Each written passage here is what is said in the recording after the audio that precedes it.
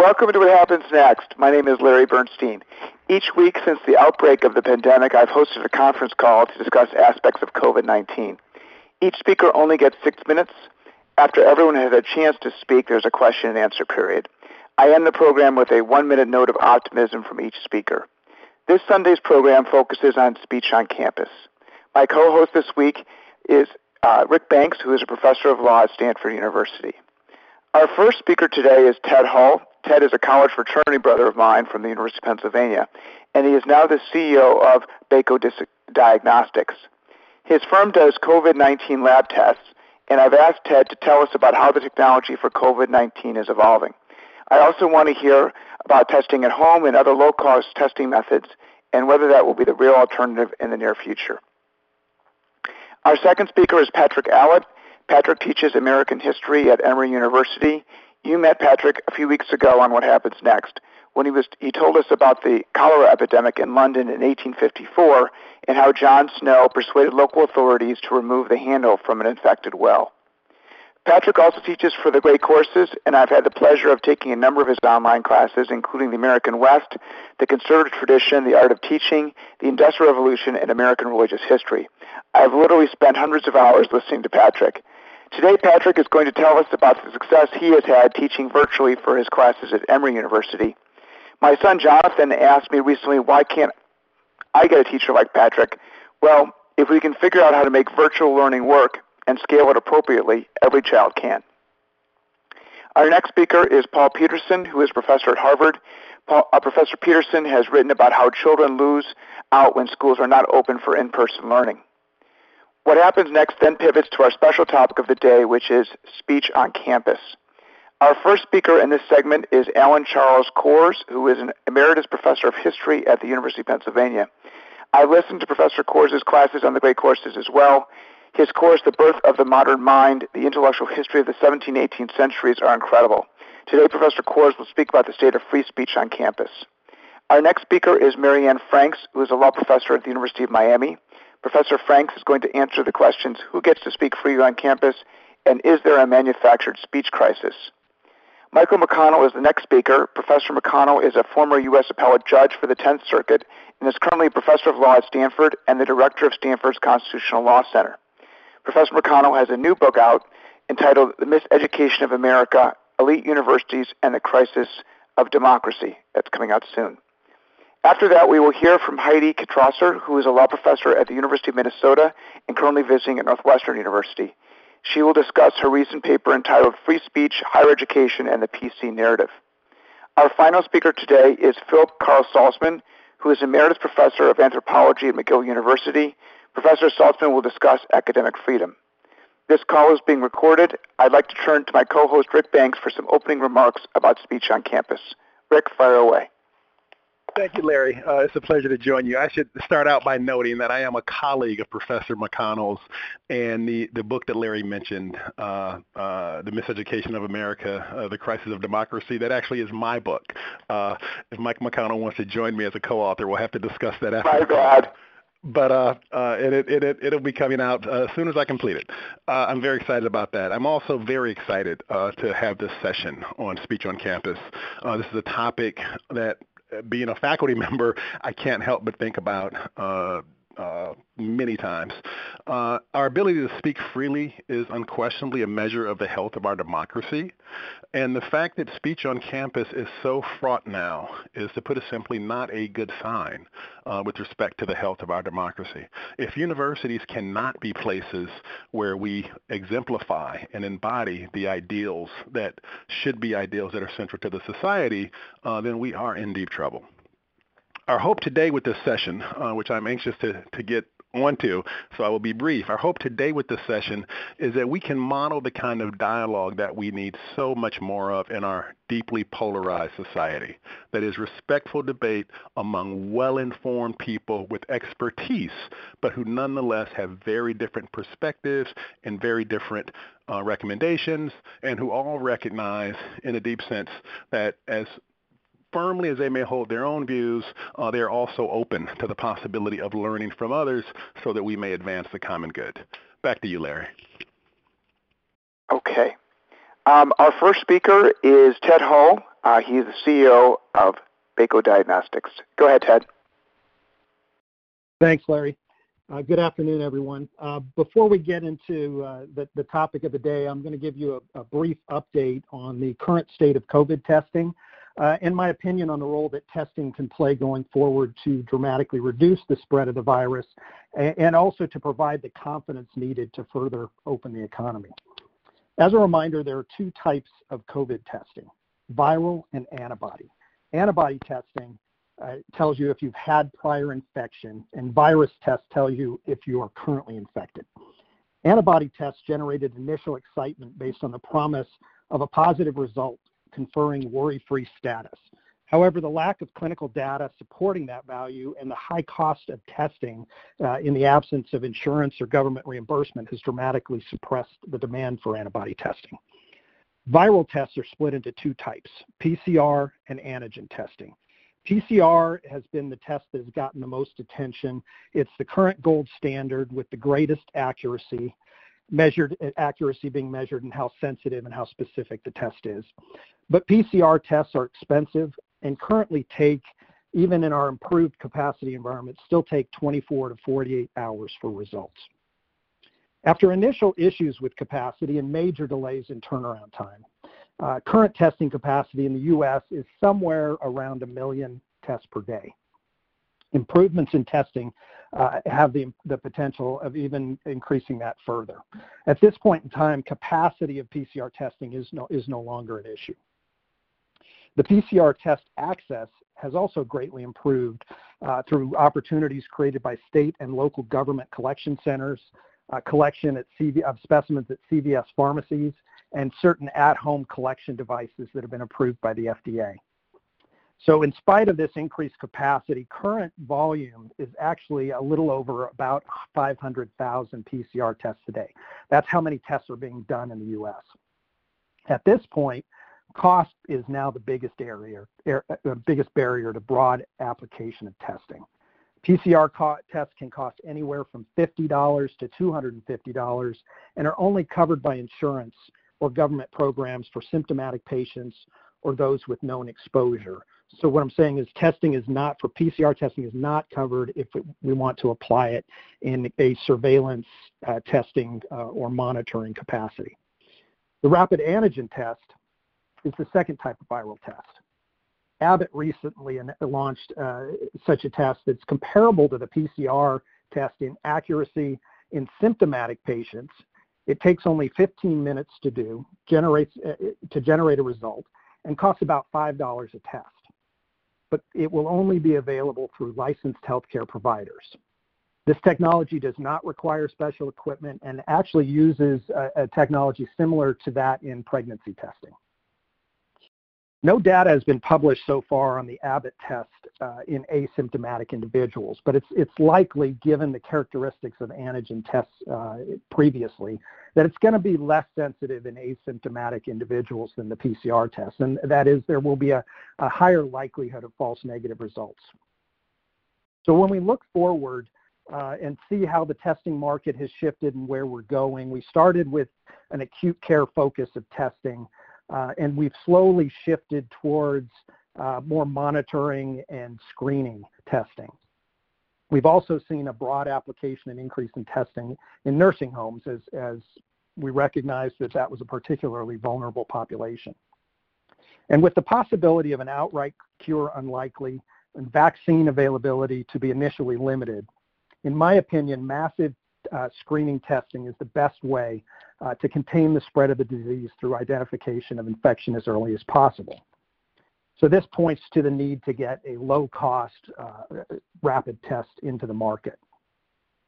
As an example of what employee screening can do, my company implemented a testing of all employees right after we launched the test in April. We tested every employee every 2 weeks and immediately when someone was symptomatic or returned from traveling.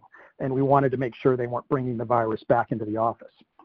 Since the beginning of April, we've had 6 employees test positive out of about 130. Every one of those employees were asymptomatic when they were tested. All were self-quarantined, returned to work within 2 weeks after having 2 negative subsequent test results. Without this testing program, it's certainly possible that these employees would have infected peers and potentially cause our laboratory to be shut down.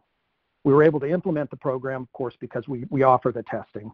Our costs of doing the tests are relatively low, and we can generate test results in less than 24 hours. In my opinion, the best way to do a testing program is to offer a test like the Abbott rapid antigen test broadly to the population, not require a healthcare professional to initiate the test or collect the test, but perform it by individuals at home or at work. The lower accuracy of the test that I mentioned, which is probably likely, in my opinion, can be overcome by significantly increasing the frequency of the test. When you're talking about a $5 test, it literally is something you can do every day. That's the end of my remarks. Thank you, Ted. No, it sounds very promising. I sure hope it would be great if we could do a $5 test at the office every day. When you say it doesn't work with asymptomatics, does that mean that we'll still have that major exposure to that part of the population? Well, I didn't say it didn't work. Abbott has only published data on its comparison to PCR in symptomatic patients. Mm-hmm. It's likely it's less sensitive in asymptomatic patients, but it should still work. Even if at, say, 60 to 70% comparison to PCR, you can overcome a lot of that if you're running the test every day. Okay. I'll come back to you in Q&A in a minute. All right, our next speaker is Patrick Allett. Patrick is the Cahoon Family Professor of American History at Emory University. Go ahead, Patrick. Thanks very much, Larry. It's great to be here again. When Emory University closed down halfway through the spring semester, I was on sabbatical, so I didn't start teaching with Zoom until mid-August. Now, a month later, I feel like a grizzled veteran, and I have to say it's unexpectedly enjoyable. My course on the history of American foreign policy has 30 members. It meets for 2 45-minute discussion meetings each week. There's a little bit of the control freak in every professor, and this is a tendency I've never tried to repress. When I'm with students in a real classroom, I don't let them eat or drink, don't let them wear hats, and don't let them use computers or cell phones. Now they've got to use computers, and I can see some of them brazenly munching cereal and swigging energy drinks. The dress rules are also in precipitous decline. On the other hand, I can still call on individuals directly to answer difficult questions, especially if their attention seems to be wandering. For the most part, they're ready with convincing answers, showing that, even in their remote locations, they have been fulfilling the assignments and thinking about the issues. On the screen before me, everyone's face is equally close, so I no longer have to worry about the situation, common enough in real classrooms, of the students who sit at the back of the room and try to avoid engagement. I'm impressed by the students' resiliency. They don't seem to be giving in to self-pity. They are taking the work seriously, and they at least appear to be as cheerful as ever.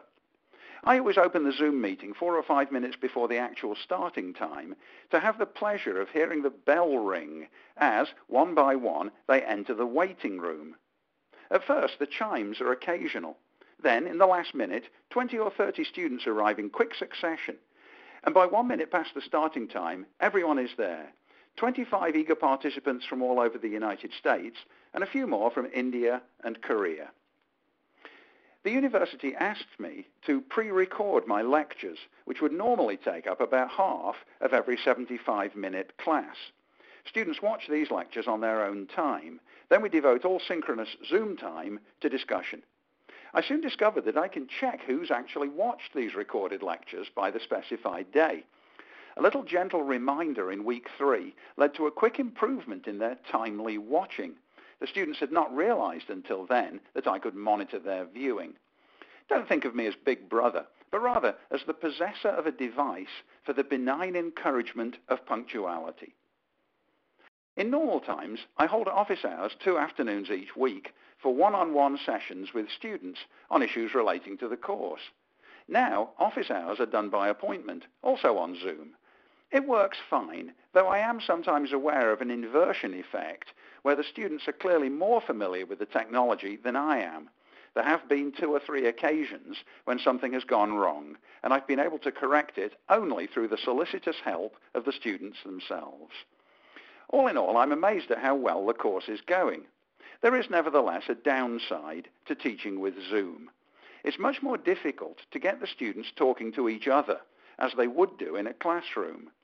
One of the many pleasures of live teaching is to encourage one student to stake out a position, then defend it against articulate challengers.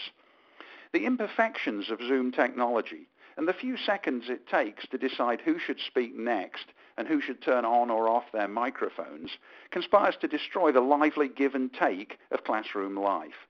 I've taken to promoting debate in a more formal way. David gives his opinion, then I say, Sarah, what argument could you make against David's answer? Sarah does what she can to summarize the counter-argument, and then I say, Micah, summarize the main difference between these two views. He in turn does what he can. It lacks the lively spontaneity of a real classroom and sometimes feels slightly forced. Emory is one of the many universities that's allowed some students back to campus, in our case, all the freshmen. This semester, therefore, I'm also teaching live a freshman seminar. The topic is Winston Churchill and George Orwell. At the beginning of the semester, I expected this to be much the better of the two classes, but as it turns out, there are as many drawbacks as benefits to this experience. First of all, I have to sit behind a 7-foot-high plexiglass screen and in addition wear a face shield. I'm not allowed to roam around the classroom. The students have to sit widely spaced, each in one of a handful of chairs marked with a green disc. There are 18 of them in a room that can seat 140, and their dispersal drains energy out of the group. Even worse, they are required to wear face masks throughout. That means they all sound muffled when they speak, and they already belong to a generation prone to mumbling. Worse, it's surprisingly difficult to learn their names because I can see only their eyes. Normally, I'm absolutely certain of all the names by week 2. This term, I'm still stumbling occasionally after a month. Also, when you can see only the student's eyes, you can't tell whether they're smiling or frowning. Frowns are useful cues to a teacher because they usually signal that a student hasn't understood the previous remark, or has disagreed with it, or has been offended by it. All those cues are now missing, which makes me feel less certain that I understand the shifting mood of the group as a whole. The simple fact of being able to see the students' faces on Zoom, by contrast, turns out to be unexpectedly gratifying. All this masking and distancing has slowed the rate at which the live group's members have befriended each other. I asked each one to put on the class's dedicated website a photograph and an anecdote about the history of his or her hometown. All 18 of them did so, which has thrown up some fascinating details and helped me and them get a sense of who they are. Last week, one of your speakers spoke about the problem of cheating on exams being made worse by Zoom. 2 weeks from now, I'll be running midterms, so her comments prompted me to think about how to guard against cheating. I plan to run a timed midterm in which I send out the exam at 1 o'clock by email and have the students send me their answers as email attachments by 2:15. The exam will require them to write paragraph-length answers to 8 or 10 questions, such as, why did American isolationism persist into 1941, and what were the advantages of a nuclear weapons-based foreign policy in the 1950s? I'll let them use any books and web resources they want, because the distinction between those who've already studied the material thoroughly and those who are belatedly catching up will be clear. Grading on a curve with a higher than usual standard should eliminate opportunities for misconduct. So to close, I'm impressed by the students, by the technology that enables us to carry on teaching them despite the pandemic, and by the university's good sense in supporting us as we continue our work. Obviously, it's easy enough for me to find so much good in the situation. I realize that the students I'm teaching are exceptional, and I'm certainly not saying that Zoom is better than meeting in person. I'll be delighted when we can return to the traditional classroom and unmasked face-to-face teaching. Perfect. Thank you, Patrick. Okay. I have some technological problems getting through to Paul Peterson, so I'm going to skip ahead and start the discussion about speech on campus. Our first speaker is Alan Charles Kors. He is an emeritus professor of history at the University of Pennsylvania. Professor Kors, please go ahead. Thank you, and it is a great pleasure and privilege to be here. University and college campuses should be among the freest places in America in terms of the expression and testing of ideas and of mutual forbearance on matters of conflicting beliefs. They are now the enemies of that freedom, having largely embraced in practice, if not in principle, Herbert Marcuse's 1969 appeal for an end of what he termed repressive tolerance. In its place, he called for, quote, intolerance against movements from the right and toleration of movements from the left, to the stage of action as well as of discussion, of deed as well as word, close quote. It would not be difficult, Marcuse wrote, to determine, quote, the question of who is to decide on the distinction between liberating and oppressing, between human and inhuman teachings and practices, close. The goal was, quote, the reduction of suffering, misery, and suppression, close, so he explicitly did not care about the requisite double standards. I think that the administrations and faculties at a growing number of students on our campuses believe this now and have put it into practice. It's where we are, and the question is what will happen next. And let me not offer you what might appear to be a string of anecdotes. Take a look at the current cases and case files on the website of the Foundation for Individual Rights in Education, www.thefire.org, before you consider, accept, or reject that view. If you want to know how it appears to conservative students, take a look at campusreform.org. Our colleges and universities on the whole have become, in this year 2020, the enemies of a free society. What happens next?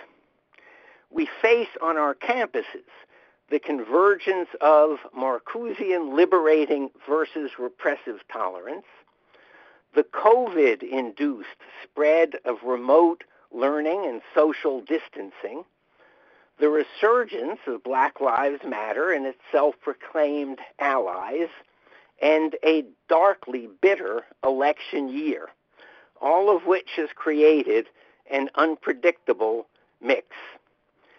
In response to limited budgets and the resurgence of Black Lives Matter's agenda, most campuses have committed themselves to what will become a bidding war for increased diversity, but they specifically mean diversity by politicized intersectional notions of race and gender, and given the contempt for, indeed often hatred of, conservative and libertarian blacks and women and gays, and think Republican Caitlyn Jenner, transgendered men or women, that will not mean intellectual or ideological diversity increases on campus or any occasions for challenging prevailing campus orthodoxies.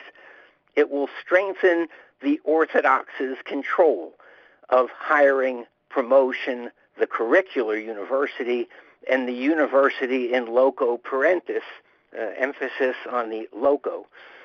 We shall see more, not fewer, instances of compelled speech as professors are asked to profess not merely their area of study, but their express loyalty to whatever passes on our campuses for social justice.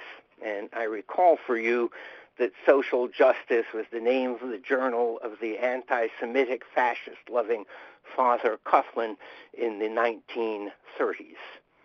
On the other hand, colleges and universities in loco parentis are losing the in-person new student programs and residential programming that provided the rather intimidating face-to-face catechism of students into their new culture. And the in-person quote, conversations close about race, sex, and gender. Conversations really mean, quote, we talk, you cooperate, you end up changed. Can one intimidate potential student dissidents as much by Zoom as by tense in-person self-criticism sessions run by offices of student life and judicial systems? Can one do it in a class if a student's loved ones are hoping to gain an education by listening in? I do not know if parents paying $20,000 to $80,000 for their children's remote learning finally will notice that there might be alternatives to the prevailing partisan and divisive model.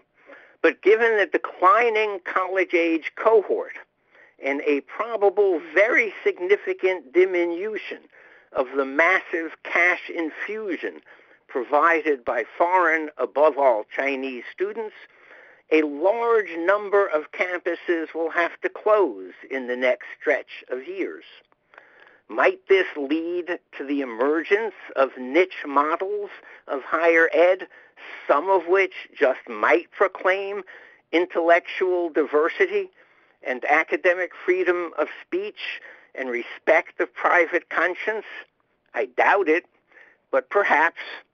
What surely will happen is that the new inquisitorial passions on our campuses to root out what they define as racism, what they define as sexism, what they define as injustice, deprived of daily interactions to police, will more and more respond to what is posted on blogs and social media, both in terms of faculty and in terms of students. The woke will be able to say what they wish in what comes next. Dissidents better watch what they say, and you all should watch for that. Thank you very much. Thank you, Professor Kors. Okay, I'm going to come back to you in a few minutes. Our next speaker is Marianne Franks. Marianne is Professor of Law at the University of Miami School of Law. Go ahead, Marianne. Thanks very much, Larry and Rick. 50 years ago, soon-to-be Supreme Court Justice Lewis Powell lamented that, quote, frightening progress has been made towards radicalizing the campus. The movement has engulfed many of the most prestigious universities and is a recognized influence on almost every campus. Colleges have been shut down, buildings burned, freedom of speech has been denied, reasoned discourse repudiated, and academic freedom endangered, end quote. A year later, in 1971, returning to the theme, he claimed that it is common practice, especially on the campus, for leftists to shout down with obscenities any moderate or conservative speaker or physically to deny such speaker the rostrum. Powell was, of course, not alone in his view about the dire state of campuses across America. In a speech to the Pentagon on May 1st, 1970, President Nixon said, "You see these bums, blowing up the campuses. The luckiest people in the world going to the greatest universities, and here they are burning up the books, storming around about this issue." In Powell and Nixon's views, and those of many other leading conservative voices at the time, the real threat to America in the early 1970s was not endless war or thousands of preventable tragic deaths, or environmental destruction, or economic inequality, police brutality, or the violence and discrimination fueled by racism and sexism. No, the real threat was college students protesting about those issues. In the parlance of the paranoid conservative, campuses around the country had fallen prey to radical leftist indoctrination. And according to this view, feminists, critics of racial injustice, advocates for same-sex rights, opponents of war and police brutality, were all colluding to violently suppress the reasoned, enlightened views of conservatives and impose ideological conformity upon the nation, a campus free speech crisis that threatened to erode the very fabric of American society. Well, everything old is new again. 50 years later, well-funded efforts by conservative groups to strategically highlight a tiny number of cherry-picked sensationalist campus controversies, aided by uncritical self-styled civil libertarians, and a gullible public have led us down the same path. Never mind the fact that compared to the 1970s, there's no coordinated sweeping student protest movement today, and the protests that do take place are milder by many orders of magnitude. Never mind that there is no evidence to support the conclusion that college campuses have been seized by some fit of ideological intolerance, and absolutely no evidence to suggest that conservatives are being disproportionately targeted. Never mind the fact that only the tiniest fraction of the over 4,500 institutions of higher education in the United States have experienced any substantial disruption over controversial figures or ideas, or that despite the outsized attention given by both conservative and mainstream media to anecdotes involving conservative figures, the majority of those disruptions that have occurred have been directed at progressive individuals and ideology. And never mind that college campuses remain some of the most physically safe and intellectually open in the country. Never mind, most importantly, that protest is a quintessential form of free speech, and that to criticize protest in the name of free speech is another way of saying that free speech is threatened by free speech. And that is what the campus free speech crisis is truly about, the attempt to delegitimize the free speech of some groups in order to maintain the free speech dominance of other groups. What was true in the 1970s and is true today is that when the powerful claim that free speech is in crisis, what they really mean is that free speech is no longer in their exclusive domain. Now, as then, students who dissent from institutional and political authority are portrayed as threats to public order who must be brought in line with force if necessary. In the name of protecting free speech, the powerful will use increasingly aggressive measures to ensure that historically marginalized groups stay silent. And we see this in multiple ways. For instance, in law, at least in 17 states, there's been anti-protest laws enacted since 2015. These are based on model legislation drafted by the conservative-funded Ethics and Public Policy Center and the Goldwater Institute, bearing the Orwellian title of the Campus Free Speech Act. Conservative lawmakers have used the manufactured campus free speech crisis as an excuse to use these bills to impose draconian anti-protest policies on colleges and universities, punishing and prohibiting student and faculty speech according to remarkably vague and broad terms. We see this too in coordinated attacks on professors and classes that are perceived as liberal by right-wing political leaders and organizations. We think, for instance, of Newt Gingrich's recent and embarrassing attack on Washington Lee's class on revolutions. We see this too in Republican Senator Tom Cotton's introduction of a bill this summer to ban the use of federal tax dollars to teach the 1619 Project in schools, which was, of course, reinforced most recently by President Trump's declaration that California schools would lose education funding if they were teaching the 1619 Project curriculum. And then, of course, there are the notorious organizations that are engaging in McCarthyist tactics against so-called, so-perceived progressive professors, including Turning Point USA, who hosts a professor watch list that urges the reporting and punishment of academics who demonstrate leftist commitments in the classroom. Websites like Campus Reform and College Fix feature similar stories.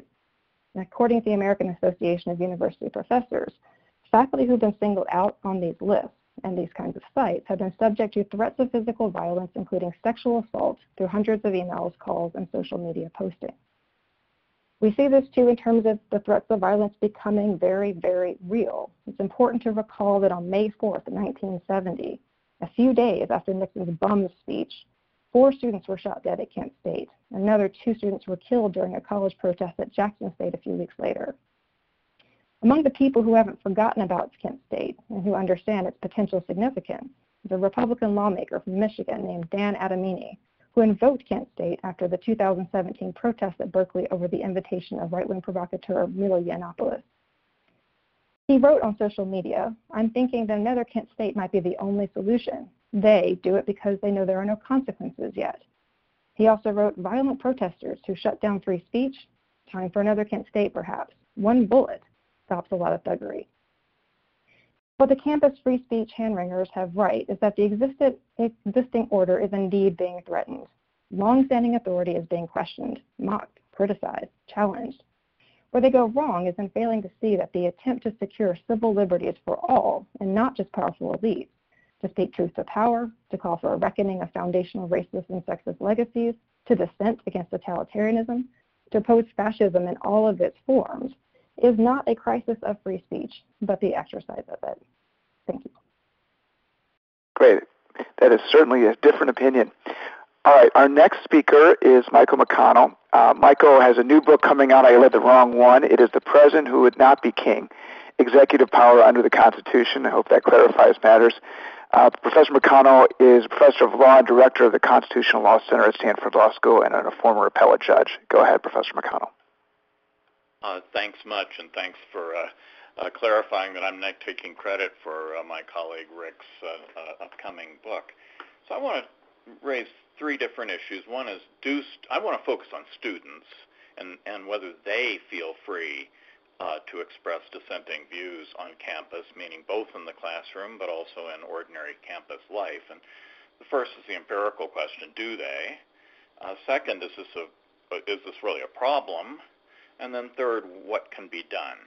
So, I've been a professor for 35 years, and these things go up and down. So, during the Vietnam War period, there was a particular situation about freedom of speech on campus, with many dissenters against the war being silenced, but also many supporters of the war also being silenced. We then, I think, went through a much calmer period in the 80s and 90s, in which I think respect for differing points of view became much more common than they were before. But in the last, I don't know how many years, 5 years, 10 years, we have, I think, reached the worst period that I have experienced in my academic life. I have never had so many students come to me unsolicited and pour out their hearts about how difficult it is for them to speak their own opinions in class and elsewhere. So, Marianne says that this is just, cherry-picked cases and that there's no evidence, but there actually is very substantial evidence. There's been a lot of polling data, for example. If you believe in polling data, there was a particularly detailed study at University of North Carolina in which students were asked whether they, each one asked about a particular class, and did they ever self-censor? And it turns out that a lot of students do self-censor on both sides of the political equations.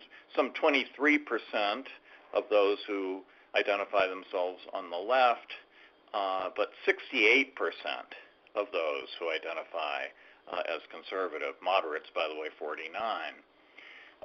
Another recent survey of 2,225 college students nationwide found that 57% of these students think that university administrators should be able to restrict political views that are seen as, quote, hurtful or offensive to others.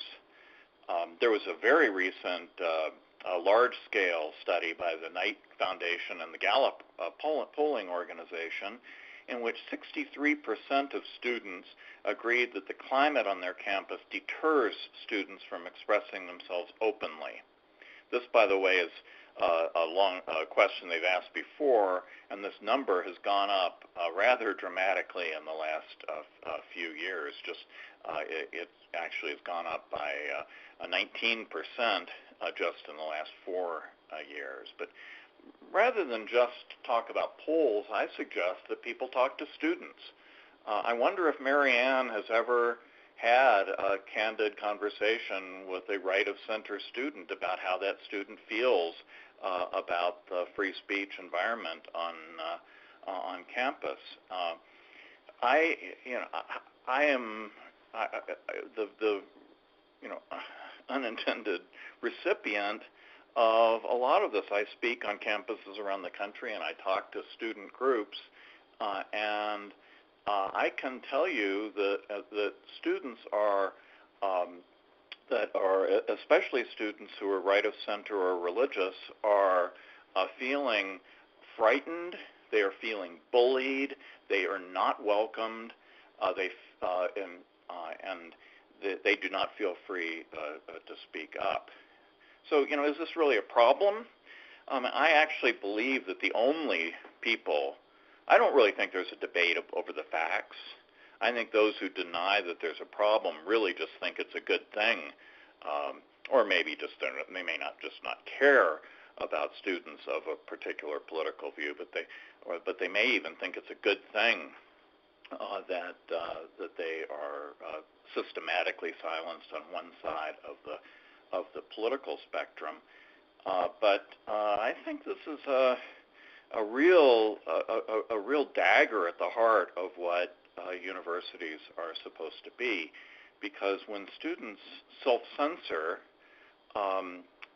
and you just don't hear differing points of view on important questions, they just keep their mouths shut. It makes a discourse impossible. It makes the free inquiry in universities impossible. It's bad enough for the conservative students who are deeply, I think, wounded by this, but I think the biggest and unsung victims of this are actually the liberal and progressive students who don't have the benefit of hearing differing views. They are led to believe that they're in some kind of a bubble. They don't have to test their views against dissenting opinions. They don't have to learn how to frame their opinions in ways that might appeal to folks who don't already agree with them. They are deprived of the benefits of a genuinely liberal education. Now, I do not actually believe that much can be done about this from a legal point of view. This is not something that the law can easily deal with, but it is something that university administrations can and should deal with. When on the modern university, the college president and various other officials are not silent on what they consider to be the important issues of the day. They ought to give a little bit of attention to this.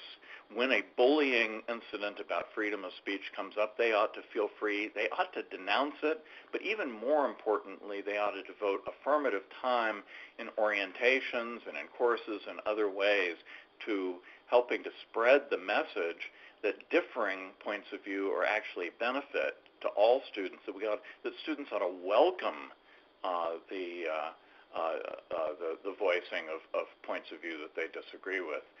Universities on the whole, my university included, just really have fallen asleep on this issue. Thank you, Professor McConnell. Okay, our next speaker is Professor Heidi Kitrosser. She is at the University of Minnesota Law School. Go ahead. Great, thank you.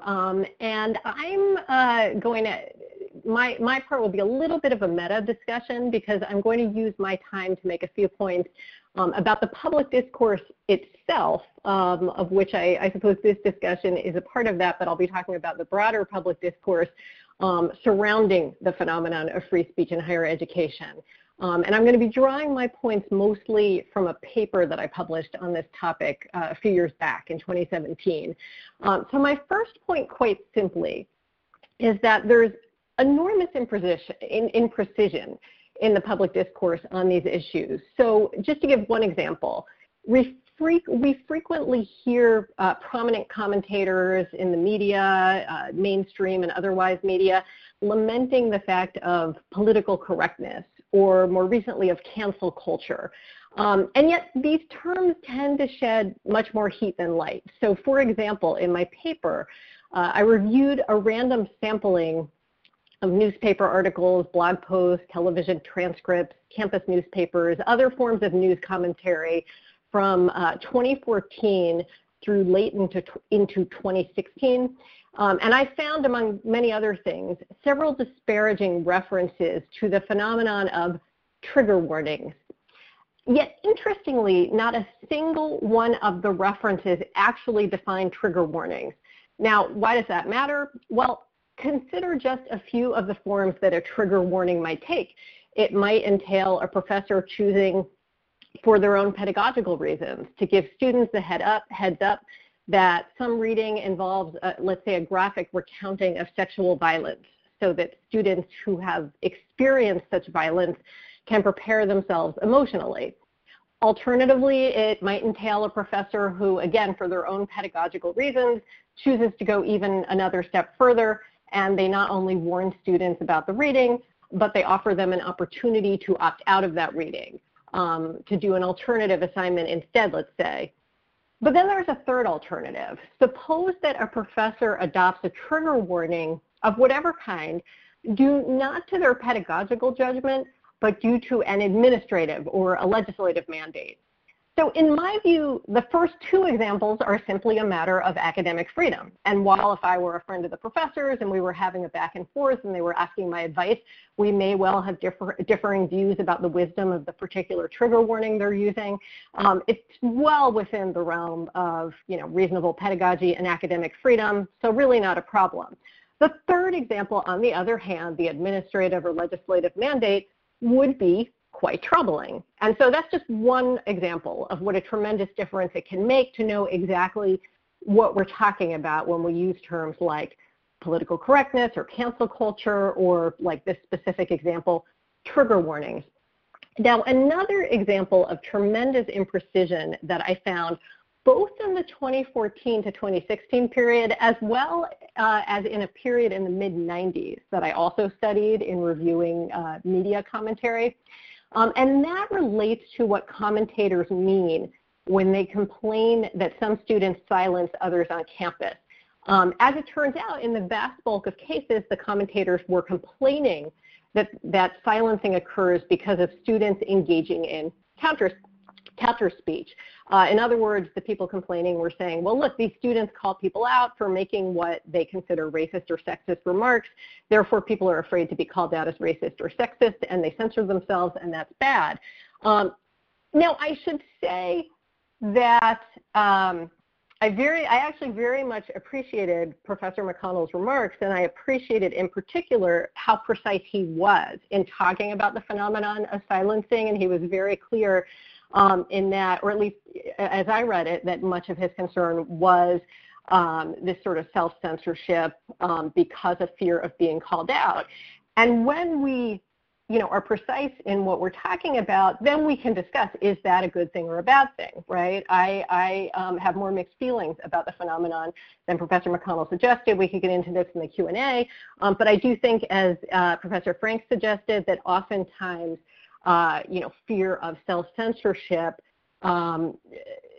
oftentimes it's itself a response to counter speech. It's fear that someone may say something in response to something you say, so you might think more thoughtfully about what you're saying. And on some level, it's an example of the marketplace of ideas at work. Doesn't mean it always works well, but I think it's a mixed phenomenon. And the point is, it's a far more complex phenomenon with free speech interests on both sides than we would be talking about if we were talking about, say, a campus speech code, which is why this larger phenomenon in terms of media reporting and media commentary that I found, that commentators tend to use sweeping terms like censorship, in a couple of cases, I kid you not, even totalitarianism, when it seems that what they're really talking about is self-censorship, why that imprecision is so problematic and even damaging. Now, my second point is that this imprecision matters for a number of reasons. And one of them is that it can lead to a backlash against so-called political correctness or so-called cancel culture that itself threatens academic freedom. And this very much echoes points that Professor Franks was making. So she gave some examples of the way in which sort of a backlash against a perceived political correctness or a perceived campus free speech crisis itself can threaten academic freedom. She gave an example of some particular administrative or measures or proposed legislation. Just to offer another example, in the last year or two, a number of state legislatures have introduced bills to mandate so-called intellectual diversity on campuses in a number of ways. Now, in the abstract, we might all very well celebrate the idea of intellectual diversity. However, the notion of state legislatures defining it as a matter of law and then micromanaging a university's academic decisions ranging from faculty hiring and retention to speaker invitations in order to service it, that in itself, in my view, poses a grave threat to academic freedom. And again, it does so paradoxically in the name of free speech. Now, my final point is that beyond the way in which knee-jerk denunciations of political correctness or cancel culture can themselves generate threats to free speech, these reactions are also ironic, I think, in a more foundational way. And that is they can themselves stifle the kind of give and take discussion between students and between faculty and students, the kind of give and take discussion and reflection that liberal education and free speech are most classically about. So here I will quote none other than John Stuart Mill, who wrote, quote, "The fatal tendency of mankind to leave off thinking about a thing when it is no longer doubtful is the cause of half their errors. A contemporary author has well spoken of the deep slumber of a decided opinion," unquote. So as applied to today's topic, that's a fancy way of saying that perhaps we would all be better off if commentators spent less time demanding that students shut up and enjoy their free speech and a little more time listening to their concerns and responding with nuance. And on that note, let me just close with one or two very quick anecdotes. One of the things I talked about in my paper that I cited was a report an essay, which I think they turned into a book, written by Erwin Chemerinsky and Howard Gilman when they were both at UC Irvine, in which they talked about their experience teaching to a group of undergrads, teaching a class on free speech, and they took a poll at the beginning of class. They found the students were not, their answers suggested a lot of wariness about free speech, and Chemerinsky and Gilman said, rather than admonishing the students and saying, don't you understand how important free speech is, and lamenting the stupidity or ignorance of the students, they had a conversation with them, and they developed a much deeper understanding of why the students' life experiences and their perspectives had given them the views they did. Chemerinsky and Gilman talked a lot about the history of free speech, its connection to social movements, and it sounds like it ended up being an incredibly productive semester. My own experiences, by the way, talking with students about these issues, which I've done very often, is very similar. My own view, certainly on the First Amendment, I often say is that of basically a 1970s ACLU liberal. I tend to be quite libertarian when it comes to free speech, but I've really listened to those students who have expressed a bit more wariness about it as it relates to race and gender, and it's led to some very productive discussions. In some cases, perhaps we've changed each other's minds a little bit even. All right, I will stop there, and thank you for what so far I think has been a nuanced and productive discussion. Thank you, Heidi. Okay, our final speaker is Philip Carl Salzman, and then we're going to go to question and answer. Go ahead, Philip. Thank you. The historian of science, Alice Dreger, in her book Galileo's Middle Finger, Heretics, Activists, and One Scholar's Search for Justice, says academic freedom must mean tolerating an unpredictable plurality of ideas and voices. That toleration, I think, has largely disappeared from North American universities today.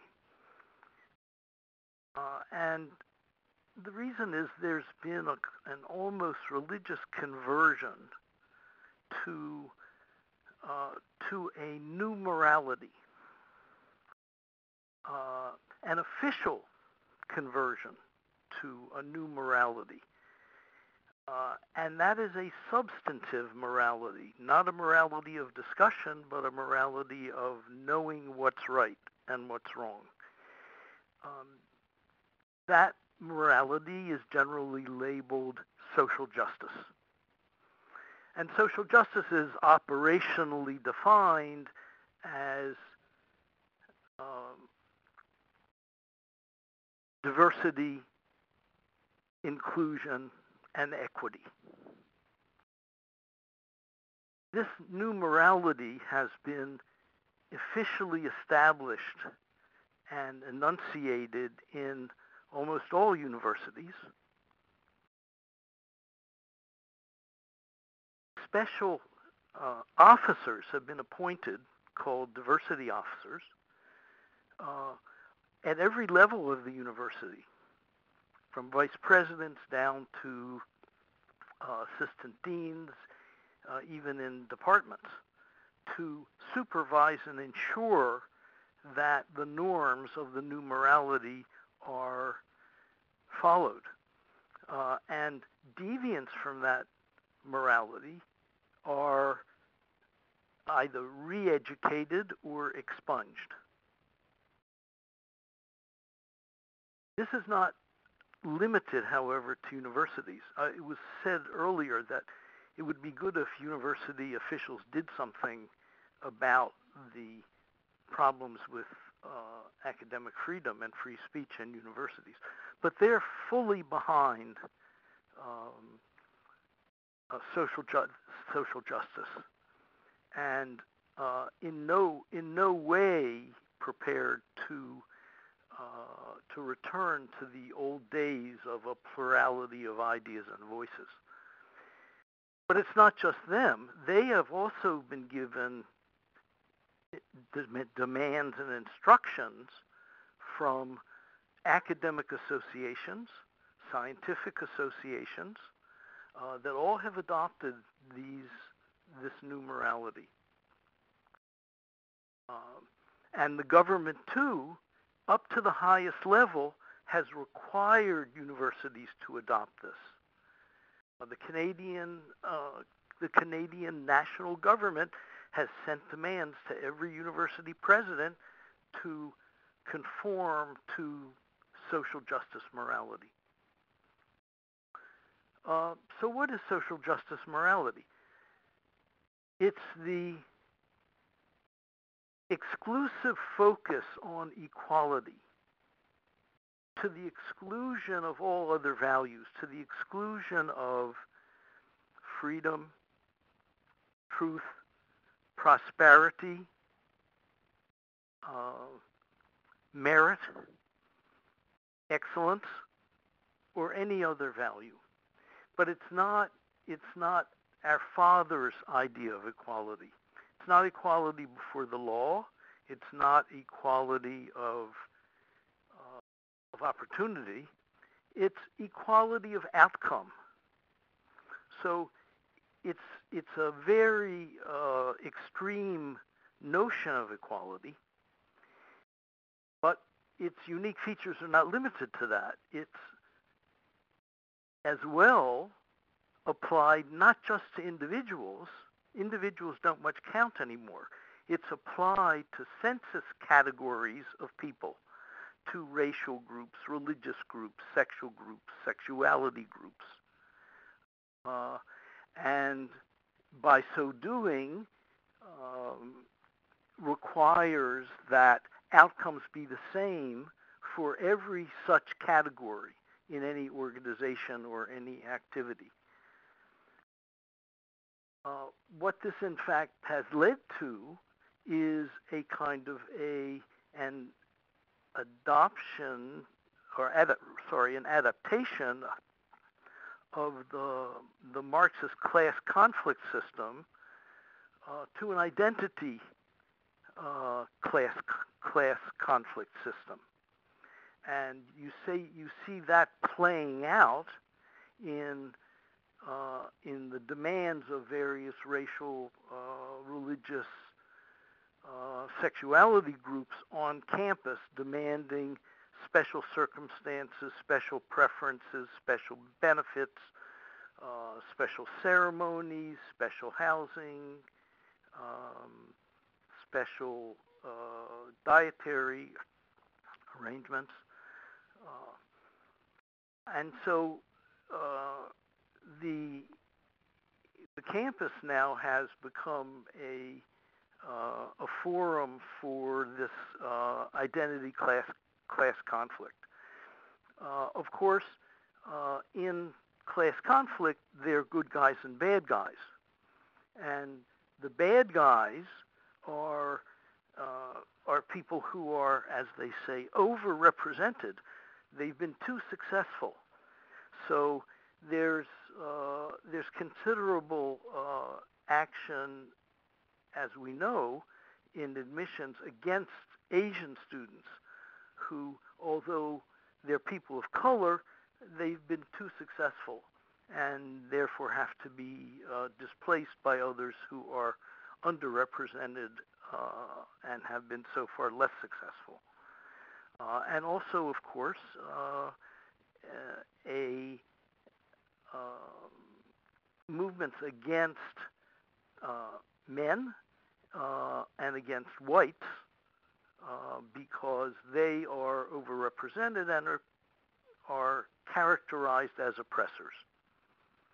So university, as elsewhere in society now, is seen as consisting of oppressors and victims. And the victims,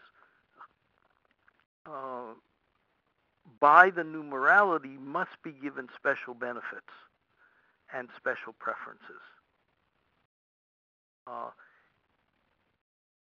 One of those benefits and preferences is that their ideas should not be challenged by anyone. Because if they are challenged by anyone, then the comeback is that they're the oppressors, so they should stay silent and apologize for their oppression. So this is what lies behind the loss of academic freedom and free speech in universities. It's a cultural revolution, and it's changed our universities just as it's changing our society at large. That's it. Thank you. Rick, thanks. Do you want to start with a question? Thank you. Yes, let me start. No, this is a wonderful discussion. So let me just to offer a little bit of framing, because part of the problem or the bind that we're in at the university is that on the one hand, we have ideals of free speech, right? This notion that all views are welcome, right? So we want to be an open space, right, where people can debate and exchange views. But as a university, it is our business to be in the business of evaluating ideas. Right? So, and we teach our students how to evaluate ideas. A university education is nothing more than that, teaching people that some ideas really are better informed, more well-reasoned, more grounded in reality than other ideas. So as I used to tell my students from time to time, when they come into the classroom, they actually don't have an entitlement to their opinion. You know, we're used to say, you're entitled to think what you want. Well, no. In the classroom, you're not entitled to think what you want. In fact, if what you think is actually ill-informed, is misguided, is contrary to fact, is premised on assumptions that can be shown to not be true, you're not entitled to those views, because you're required to reason and to try to reach well-informed views. So the question then becomes, and that's the bind that the university is in, the question then becomes, though, for all of the speakers, I'm throwing this out broadly, is why should we worry about social opprobrium in the classroom? If, for example, I'm teaching a class in property and, someone begins to say, well, I think maybe slavery actually wasn't such a bad idea, and, we can, square it with conventional and desirable views about property, and they go on and on. The effort to resurrect slavery, I feel, is not something that we should indulge as a view to be aired in the classroom, and that if other students were to express negative views or even shun the student who is actually promoting slavery as a social good, maybe that's not such a bad thing. So what about that? Should we worry about social pressure in the classroom? Is that a bug in the system, or is that a feature of the system? This is Alan Charles Kors here. Can I respond to that? Of course, please. It's open. Yeah. Good. One, I'm going to doubt that you've had too many. It's a good example, but I'm going to doubt that you've had too many students suggesting the return of slavery in a 21st century American classroom. But let's say you had a student who said, the problems that are all being blamed on institutional racism, in fact, have to do often with choices made by the black community. And the person talked about, say, marriage rates, illegitimacy rates, crime, gangs, et cetera, and believed that these were not all attributable to slavery, Jim Crow, and unequal treatment in American society.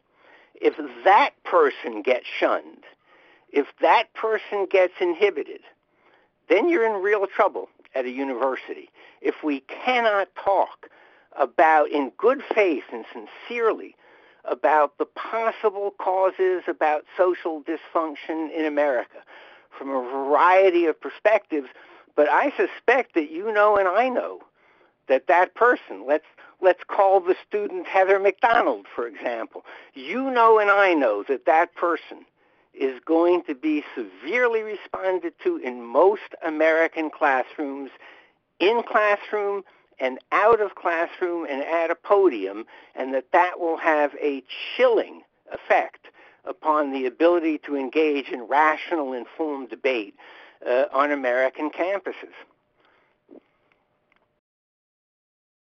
Hi, this is Heidi. Oh, sorry. Hi, this is Heidi. I just wanted to, I guess, offer a response to that last, or some thoughts in response to the last comment. So I do agree that, and I was trying to get at this in my remarks as well, that, I don't think that just because our concern in a given case, or an articulated concern in a given case, is about self-censorship because of sort of an informal chilling effect, that's not a valid concern, that I wouldn't suggest the only concerns are formal restrictions. But it's always very case specific. I don't think that self-censorship is intrinsically a bad thing. It very much depends on the situation. Sometimes self-censorship just means, you're actually giving some thought to what you're saying beforehand because you want to make sure that it has a logical foundation. Or you want to make not sure the kind of self-censorship we're scared of. Yeah, well, let me finish my thought, and then you can respond. That's all right. That's okay. So, so it's not intrinsically a bad thing, right? It does come down to this case-by-case question. And you can't really generalize, right? Is it bad? Is it not bad? I think how it should be handled in a given case, it depends on what kind of self-censorship as a professor that you sense is going on.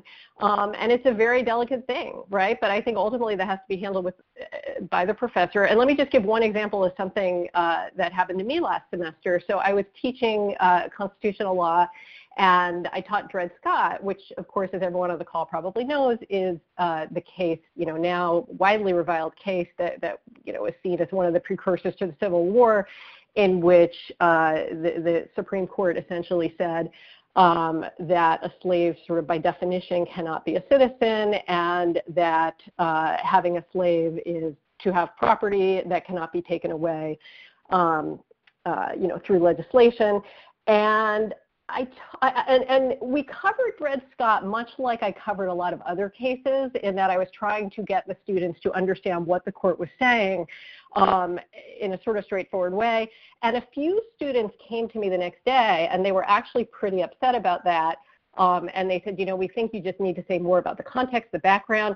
And anyway, we ended up having a discussion in class that I thought was very productive, in part because I didn't just sort of shoo them away. One other quick example, this is actually the one I meant to mention first, is that I had a student who also came to me one day and said, when we talk about originalism, we talk about the founders, we talk about the framers, these are these really reverential terms. She said, that's actually really hard for me because I'm a direct descendant of a slave of George Washington. And it occurred to me that as a perspective, I don't think she would have felt comfortable sharing in the classroom, because I think some students would have rolled their eyes. They would have thought that's beside the point. That's about your feelings. And so this is just to say that I think self-censorship can occur on all sides of the debate and all sides of the political spectrum. And I don't know that we can really generalize about when it's bad and when it's good. The professor really has to handle it case by case. If Alan Kors again, then I'll stay quiet. No, we don't want you to stay quiet. Remember, we're having debate. I'm very interested in the notion of specious generalization about political correctness and lack of data, lack of statistics.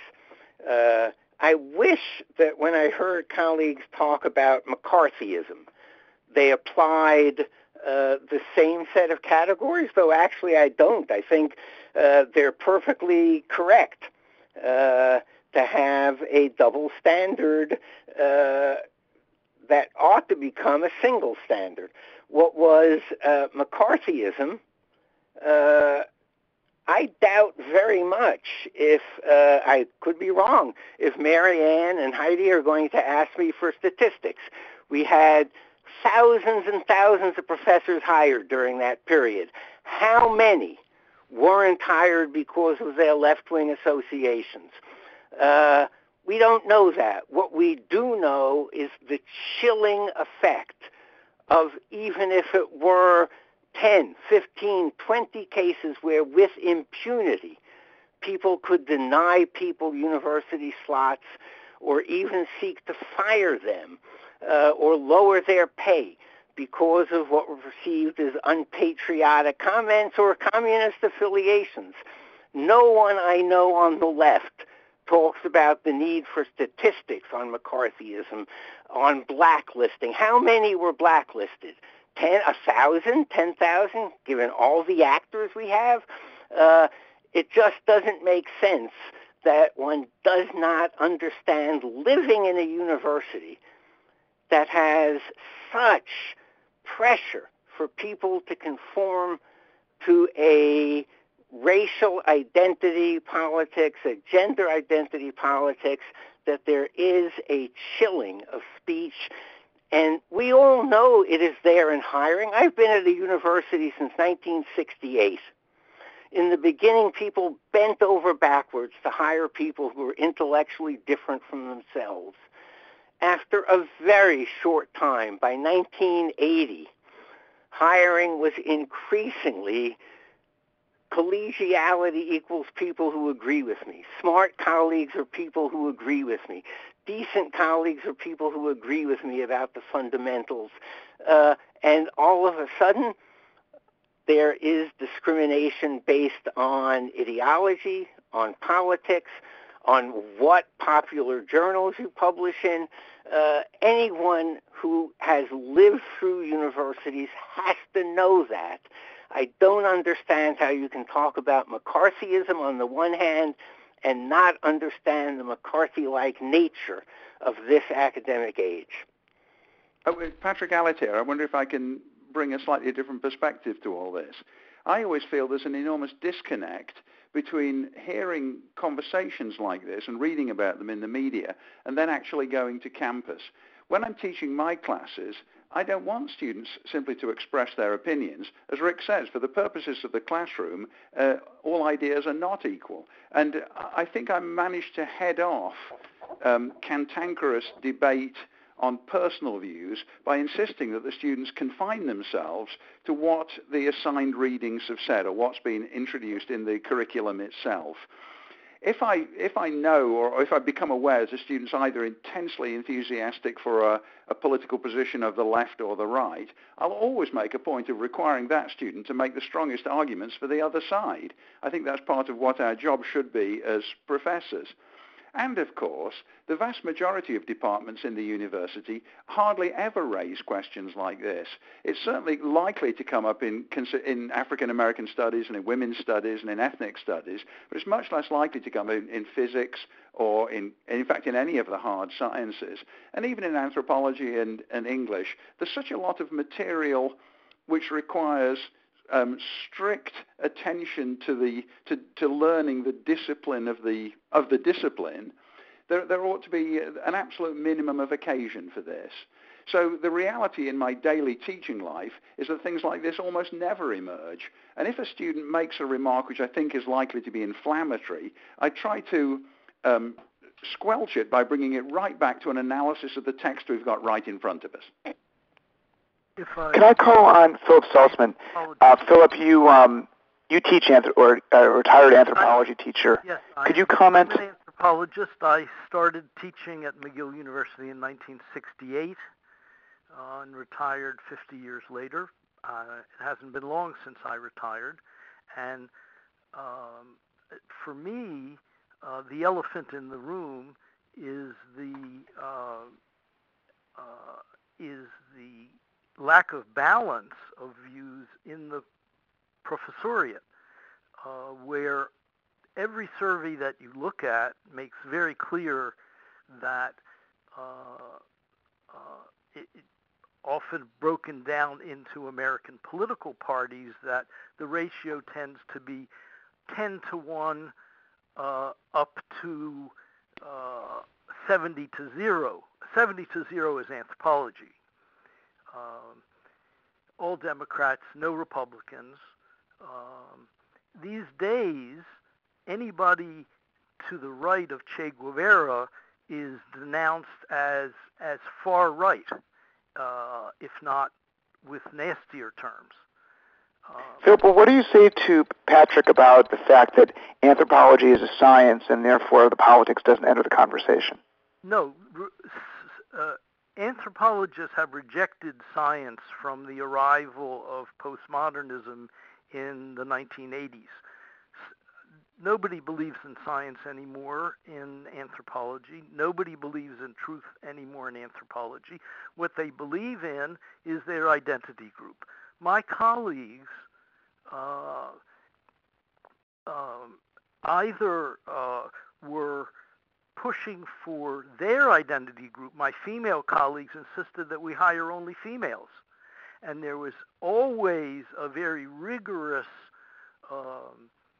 interrogation to ensure that anybody we hired was a very strong feminist. There was a political interrogation, and for the rest, they were very proud to proclaim themselves communists, Marxists, and socialists.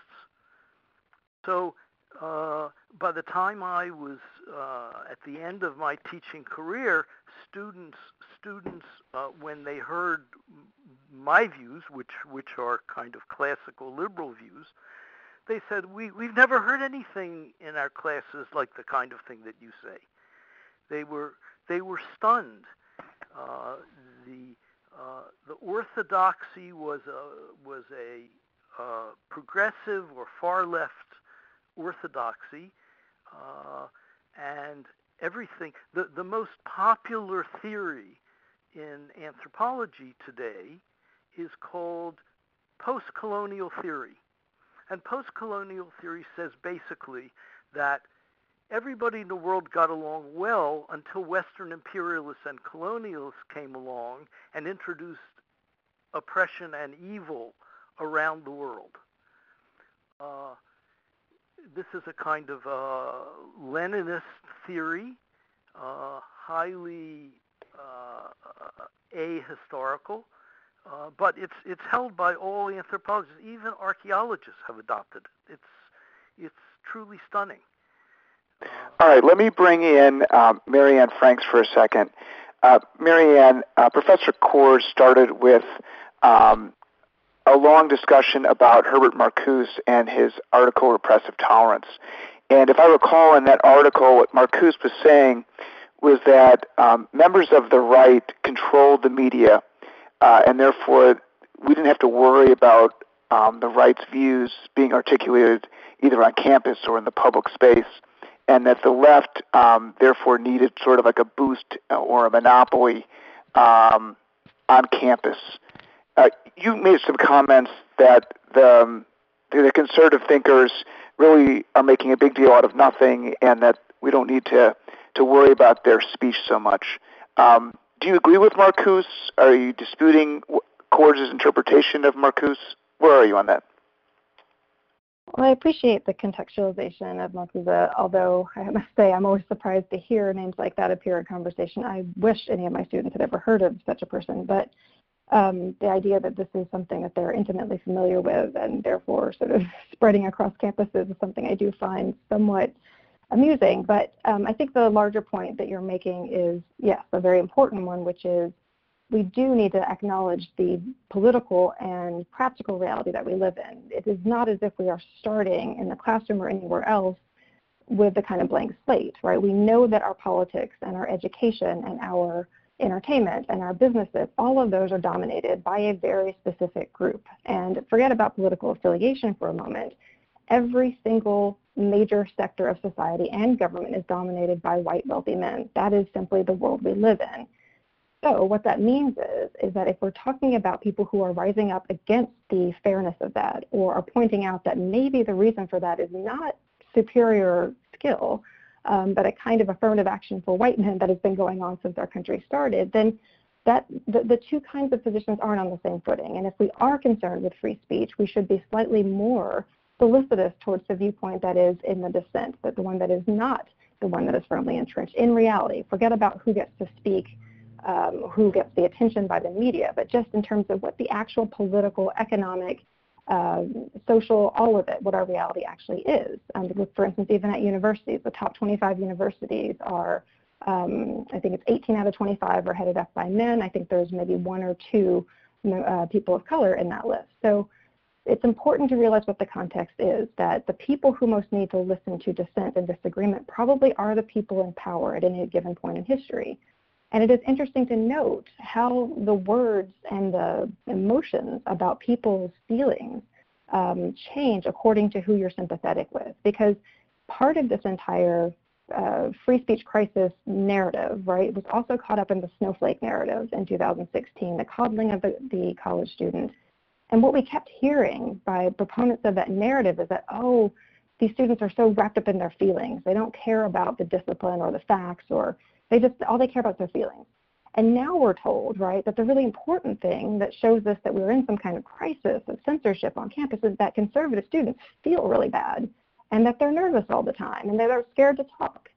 So what we classify as just too much in their feelings when it's liberal students is suddenly self-censorship when it's conservatives. And there's a question posed earlier on about whether I had ever spoken to a right of center student about their feelings, about whether they were nervous to say something in the classroom. And I have a lot of conversations with students all across the board. I don't actually think of my students in terms of their ideological affiliation. I think of them in terms of what it is that they're trying to communicate to me at any given moment. But I will say that for students who come to me and say, I'm nervous about saying X because I'm worried about what reaction will be.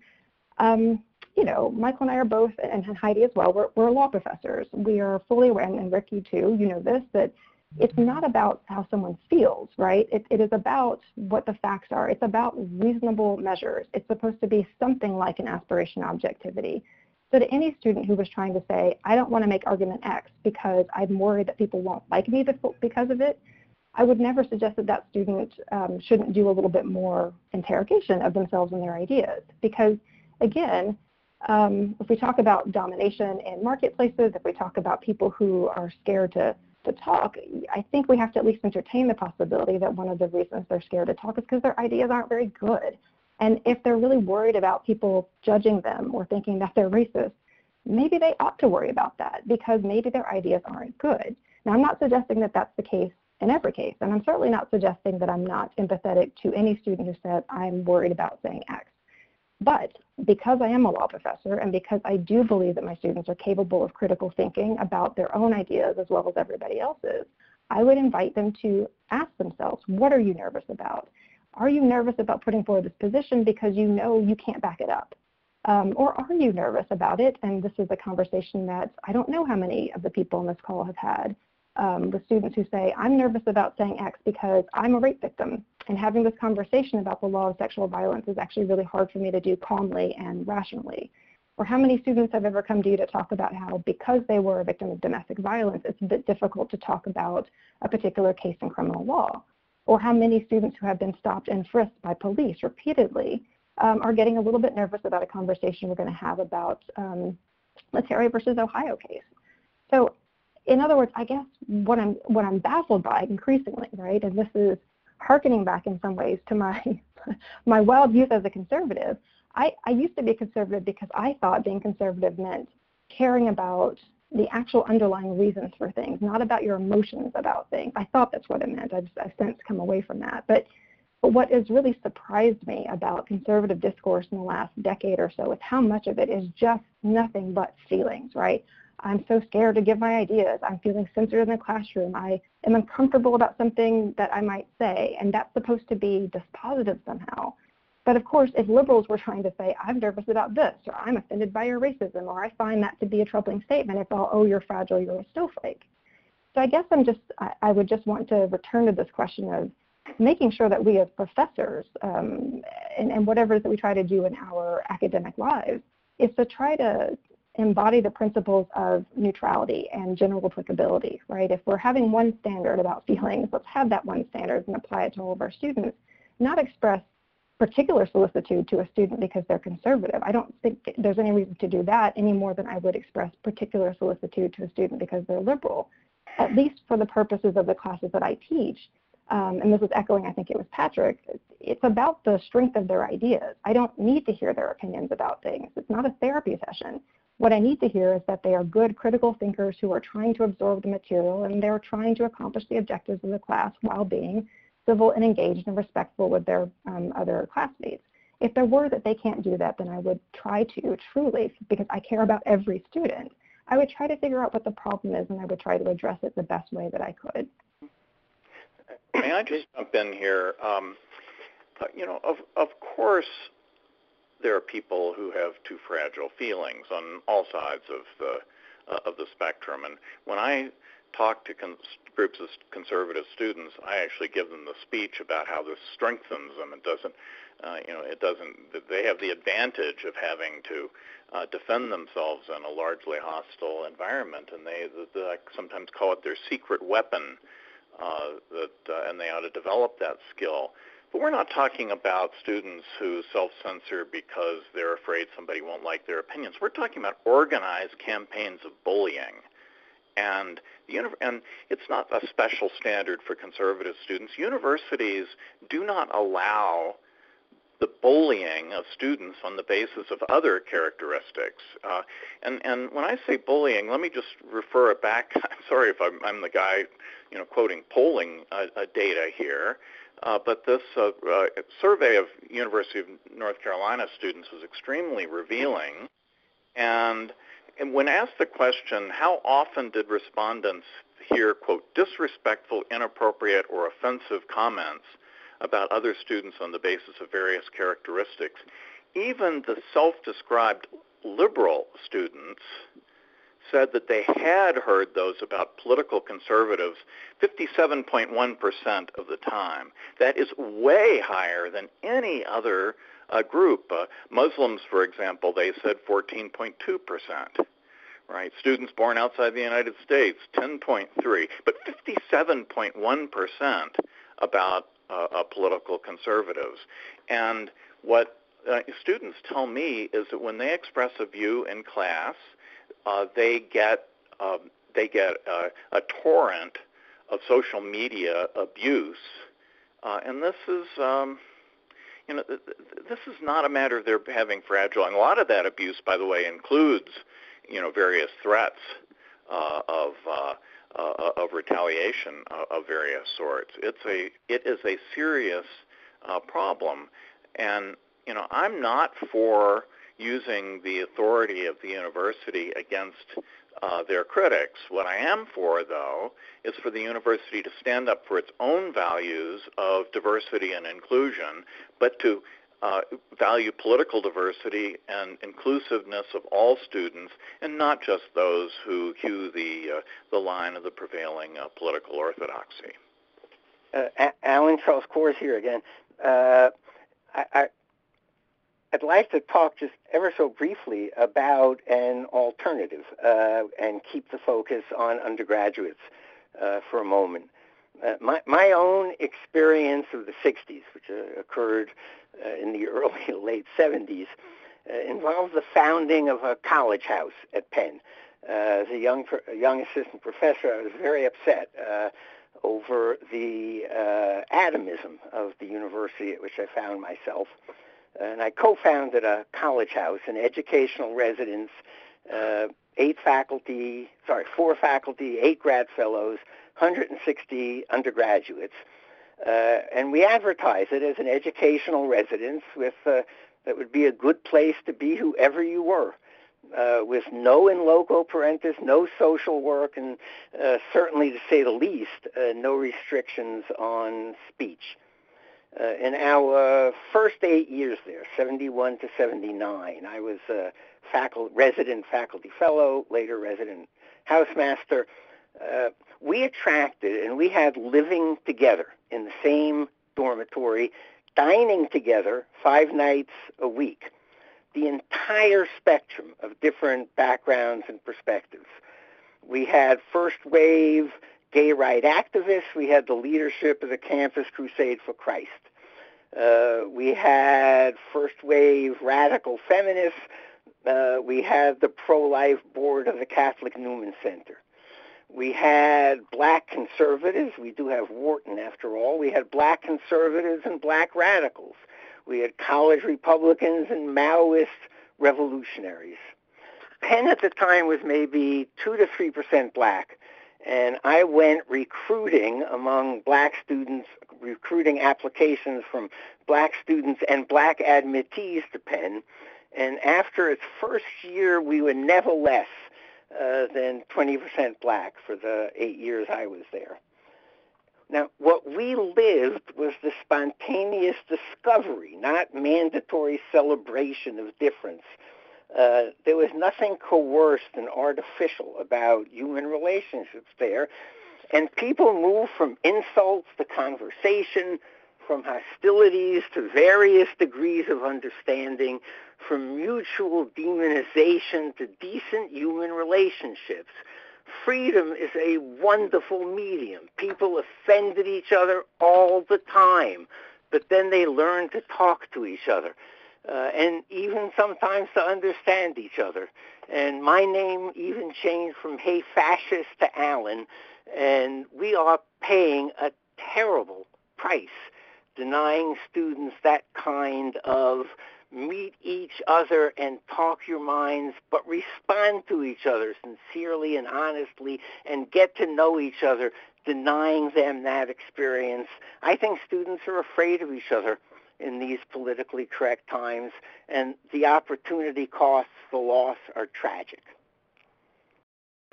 Wow, thank you, Alan, very much. This is Rick Banks. So I just wanted to propose a potential remedy to this problem. Professor McConnell talked about organized campaigns of bullying on campus and made reference to the fact that a lot of this bullying is carried out online through social media and so forth. So here's a proposal, and I want to see what our guests think of this. This has been recently adopted by Harvard Law School, actually. This call, some of you may know, was initially governed by Chatham House rules. It is not now. According to Chatham House rules, what happens within the conversation stays within the conversation. You can't out speakers and publicize who said what. Harvard Law School now applies the Chatham House rule standards to their classroom, so that what happens in the classroom stays within the classroom, and that speakers are not to be identified outside the classroom to other parties on social media or otherwise. Is that a step forward, a step back, or neither?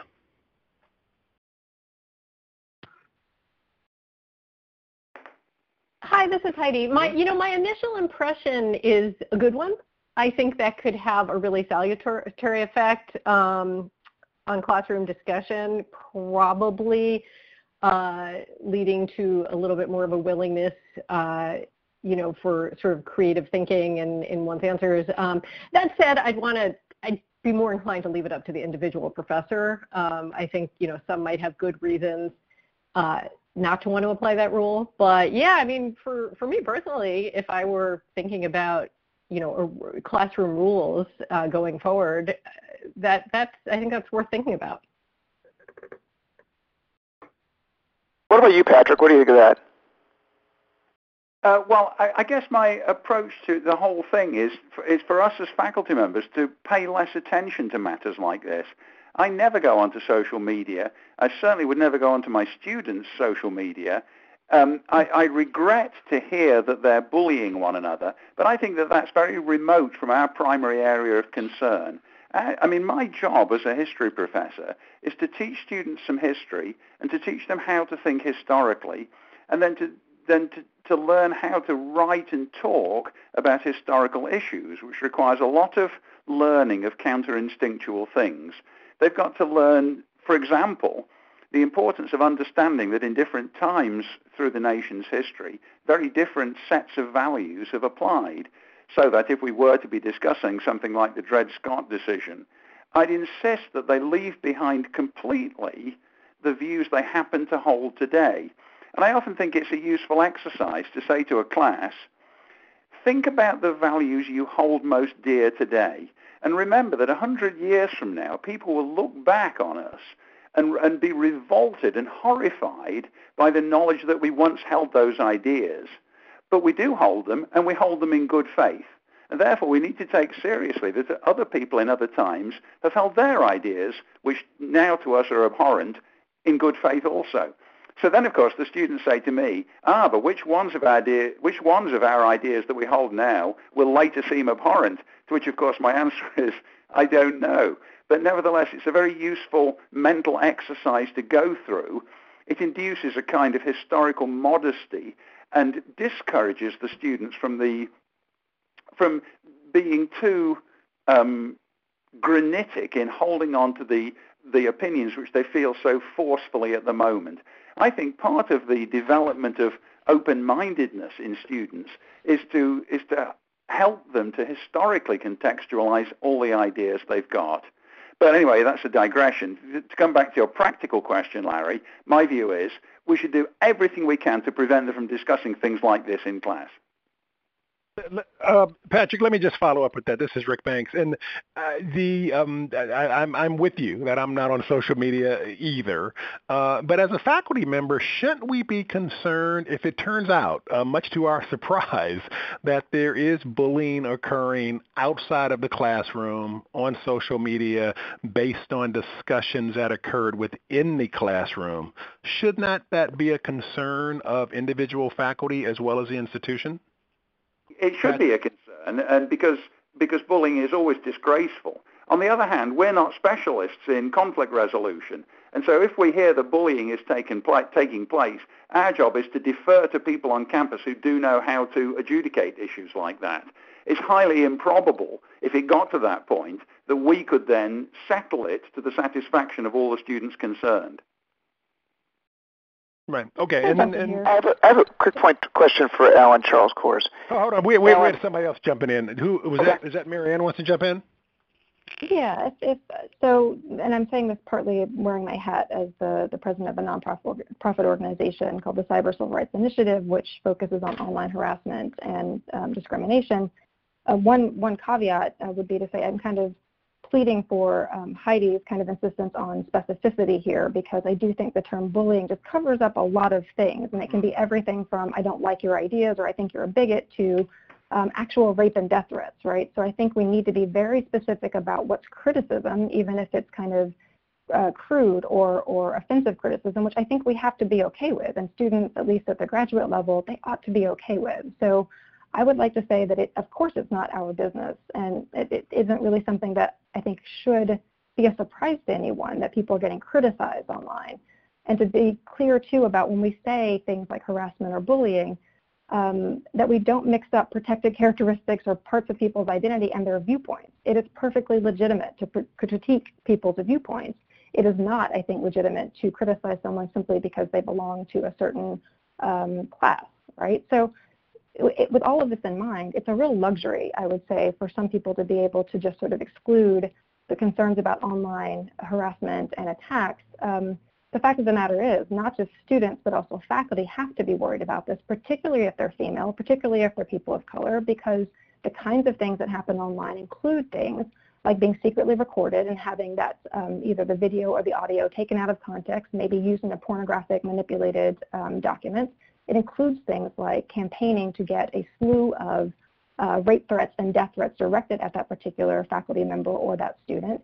And those things are really quite concerning. And so when you have, and I'm going to go back to and I will insist on the word, the McCarthyist tactics of organizations like Turning Point, because if there is a left-wing cognate to the Professor Watch List, I haven't seen it. You've got Charlie Kirk, the head of Turning Point, tweeting opportunistically at the beginning of the pandemic that students, you all should make sure that if your professor has switched to Zoom, you should secretly record them and find out if they're indoctrinating other students, and then we can shame them, right? You've got a concerted, open attempt by these organizations to take advantage of vulnerabilities like online teaching or other forms of trust between professors and students in order to chill their speech, right? In order to actually say, we're going to punish those people. And again, this isn't just self-reports, right?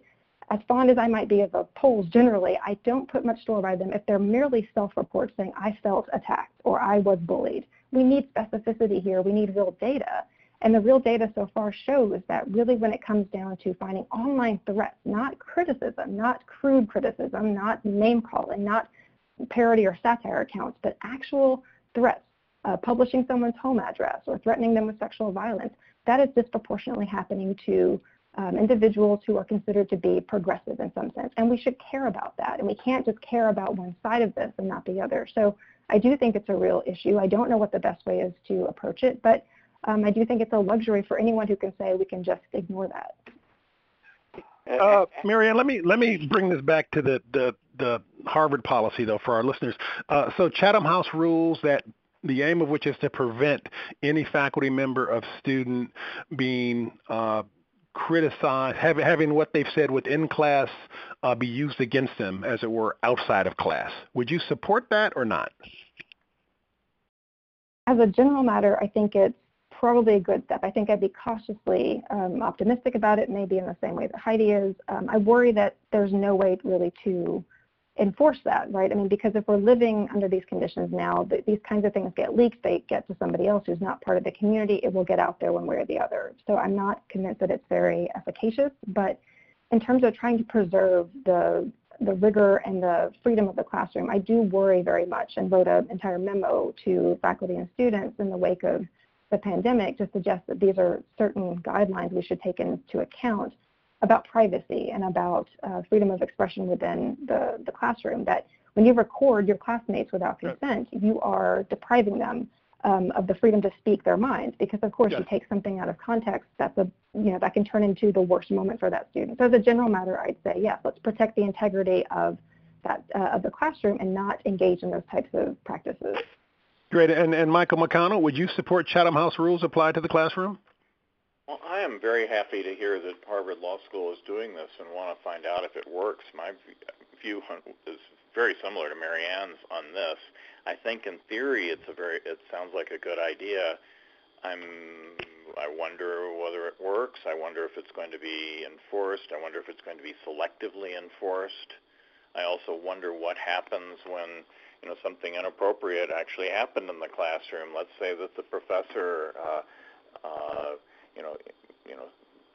threatened a student saying, if you express a view like that, I'm going to flunk you in class. And the student then goes and protests. Well, that student has just violated the Chatham House rules. So I do wonder how this will work out in practice. But in theory, I think if the classroom could be a place where people could express their views without having them turned into social media opportunities, it would be a great thing. Okay, and Alan Kors, are you in support as well? My problem is that every rule I have seen at universities over the past 30 years get enforced selectively with a double standard, absent which they wouldn't last a nanosecond. If you go back to what used to be the cruder speech codes at universities before they got PR savvy and put it all under verbal harassment, you could say anything whatsoever to a black conservative, Uncle Tom, Oreo.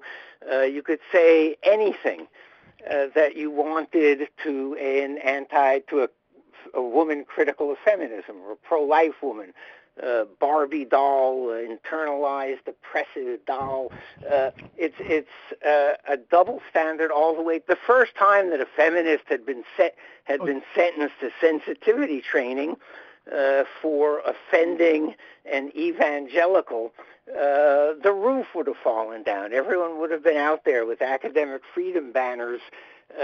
So I always think that given the current structure of universities, given the absolute domination of administrations by people who have passed political litmus tests and not been vetoed because of certain political positions, all of these things are going to get enforced selectively.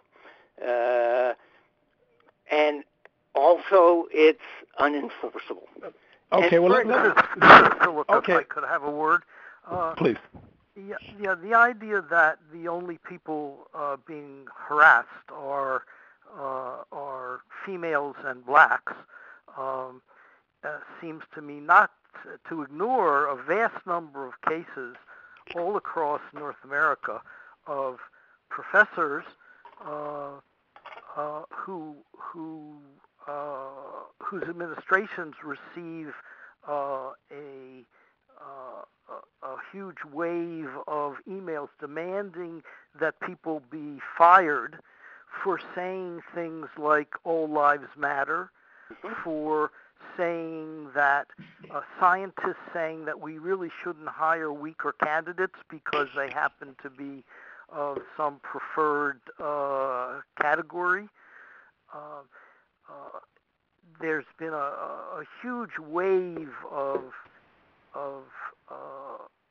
threats or demands that professors be fired for not conforming to social justice morality and for saying things that in earlier years would have been mainline liberal views. The social justice ideology is systematically illiberal and rejects a fair treatment of individuals for special treatment of special categories. The idea that males run everything.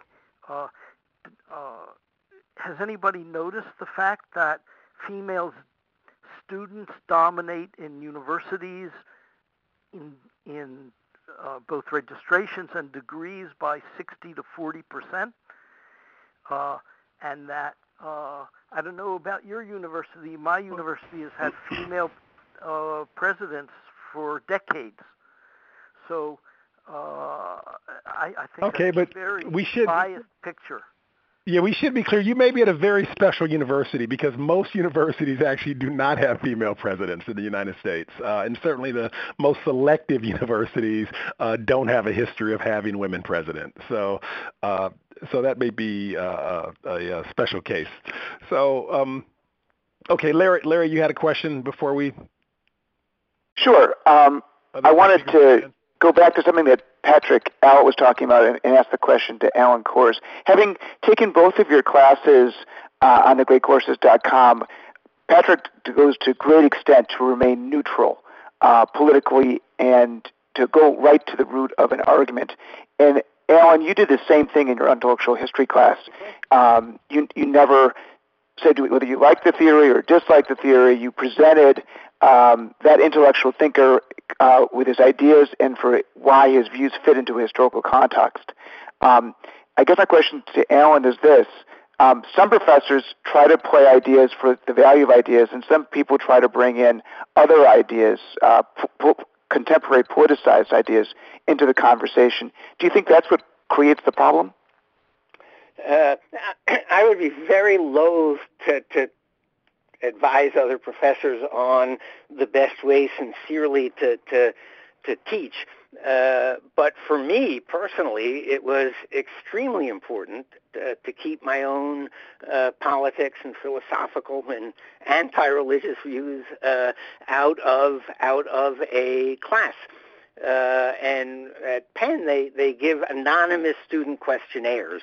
And one of the things that I quite loved was in my responses from students in this over 50 years, students always say it's very frustrating. We don't know his views of politics, of religion, of philosophy.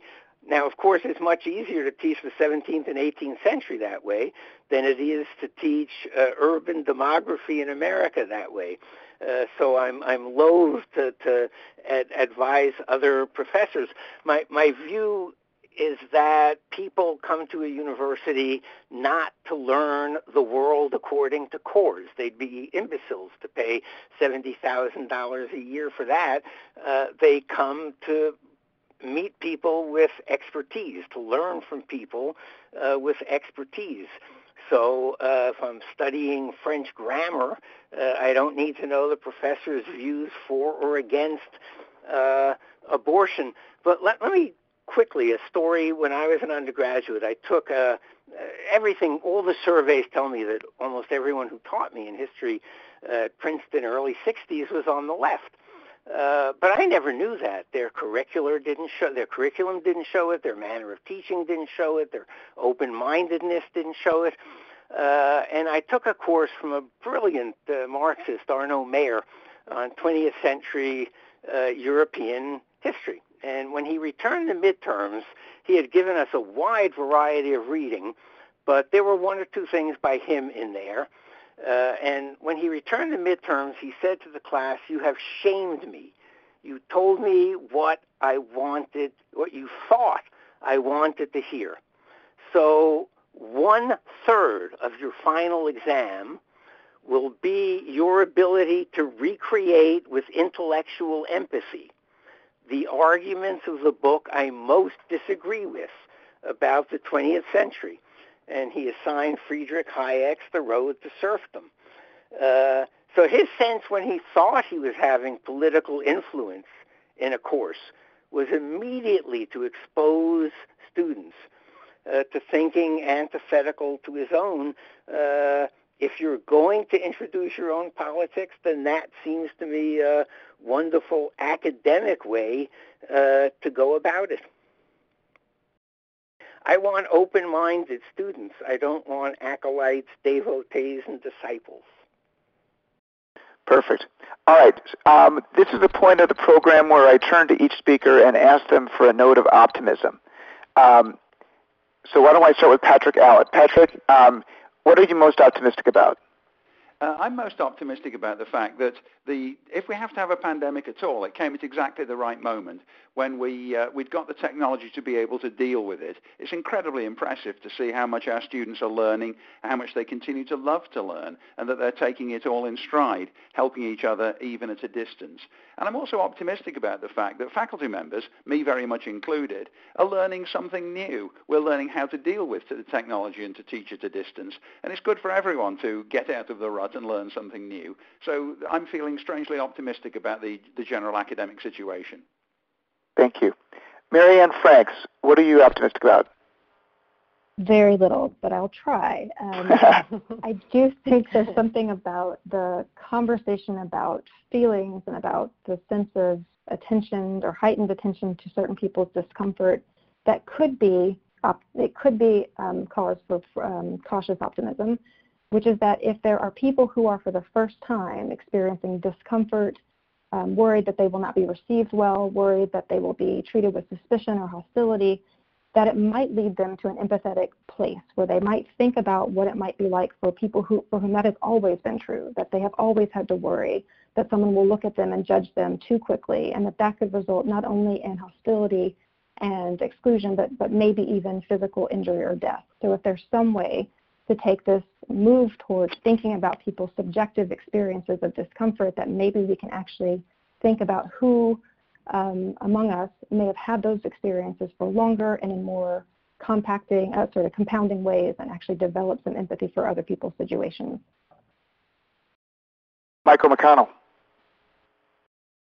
Well, so there are two things I would be optimistic about. One is that students respond, and they often respond quite constructively. So conservative students at Stanford have organized reading groups in connection with classes where they read samizdat literature. I mean, actually, often the classics of the field, and discuss these things. They invite other people to come, without regard to their views. But when there is a core of say, conservative students, they feel much freer actually to engage with the material than they ever do in class. I don't think in law schools the existence of like the Federalist Society and the American Constitution Society have been, continue to bring debate, continue to bring some diversity of view to the otherwise monochromatic world of elite legal education. So the students' work themselves gives me some basis for hope, but the The other thing is that the wheel turns, and I've been around long enough to see various periods, and this too will pass. Thank you, Heidi. Well, I think most of my optimism about this issue stems from conversations I've had with students about these topics. I think I alluded to the fact that because I teach First Amendment law, I often get asked to, and I've written a little bit about free speech on campus, I frequently get sort of pulled into these brown bag discussions organized by students or by the university or by the law school at various times. So I'd say in the last few years, probably at least a couple times a year, I've taken part in kind of big, larger discussions with groups of students, sometimes with another professor, sometimes just me and the students. And I think those conversations have been probably more encouraging than just about anything else I've done in terms of talking about these issues with students. I think almost without exception, regardless of their starting point, some coming in thinking we had a free speech crisis, others coming in thinking that was sort of manufactured. Regardless of their starting points, I think I found that when they felt that they were really being listened to and being encouraged to talk to each other and to and to have the opportunity to listen to other people, they were really glad to have that opportunity. And I think we're really open even to changing their views, to compromising somewhat, to the possibility that they hadn't fully thought through the issue one way or another before they spoke with others about it. So that gives me some hope. I think this current generation may turn out okay. Thank you. Philip? I'm not very optimistic about higher education in North America generally, but I have to say that that I've been encouraged by hearing the emphasis of a number of speakers on their commitment to academic values and to focusing on developing academic skills in their classrooms and leaving aside the other social problems. So if those academic attempts are still happening, I find that very pleasing. Alan? Here, Mary Ann and I finally reach agreement. I'm not very optimistic either at all, but causes for optimism. I said no Russian government would ever accept a unified Germany. No Russian government would ever accept a Poland that was not its ally on its border, and the whites in South Africa would never give up power without a bloodbath. I was wrong about all those three things. Perhaps I am wrong in my pessimism now. This still is my main source of optimism. We live in a country where if you present a little kid with an irrational, arbitrary rule, kid will look up and say, it's a free country. That's not a bad base from which to start. And there is always the possibility of generational revolt when students once again stop thinking of faculty and administrators as moral gurus on the left and pick up the theme song, the anthem of the free speech movement of the 60s. Phil Oakes, I'm going to say it now. Oh, you'd like to be my father and you'd like to be my dad and give me kisses when I'm good and spank me when I'm bad. But since I've left my parents, I've forgotten how to bow. So when I've got something to say, sir, I'm gonna say it now. The same people who thrilled to that song in the context of the 60s want to regulate student speech and faculty speech today. It's a generational swindle of epic proportions. Thank you, Alan. Rick Banks, you get to leave us with the last point of optimism. I entered this call not very optimistic, as we're in California where the sky has been dark and the fires have been burning. But hearing this conversation, I'm feeling it gives my spirit a real lift because we have speakers here who themselves have very divergent views, and they've been able to engage around some tough issues in ways that I have found enlightening and very inspiring. So my hope is that good ideas will move us forward, and this conversation has been part of that process of the articulation and the exchange of ideas. So I'm happy we could bring everyone together. Thank you all for joining. I just wanted to give a plug for our next week call. We're having one session on literature. So please read the novella by Catherine Ann Porter called Pale Horse, Pale Rider. It's a 1918 flu short story under 100 pages. Nancy Bristow and Elizabeth Elka will be discussing it. We will also be having Victor Rios, who will discuss policing and Latin gangs. Chris Patterson will join us. He works for an NGO in Chicago against violence. And Professor Sampson from Harvard will also be joining us. So thank you very much. Please join us next week at the same bad time. Thank you very much. Thanks to our speakers, and thanks to our listeners. Goodbye, and you can hang up now.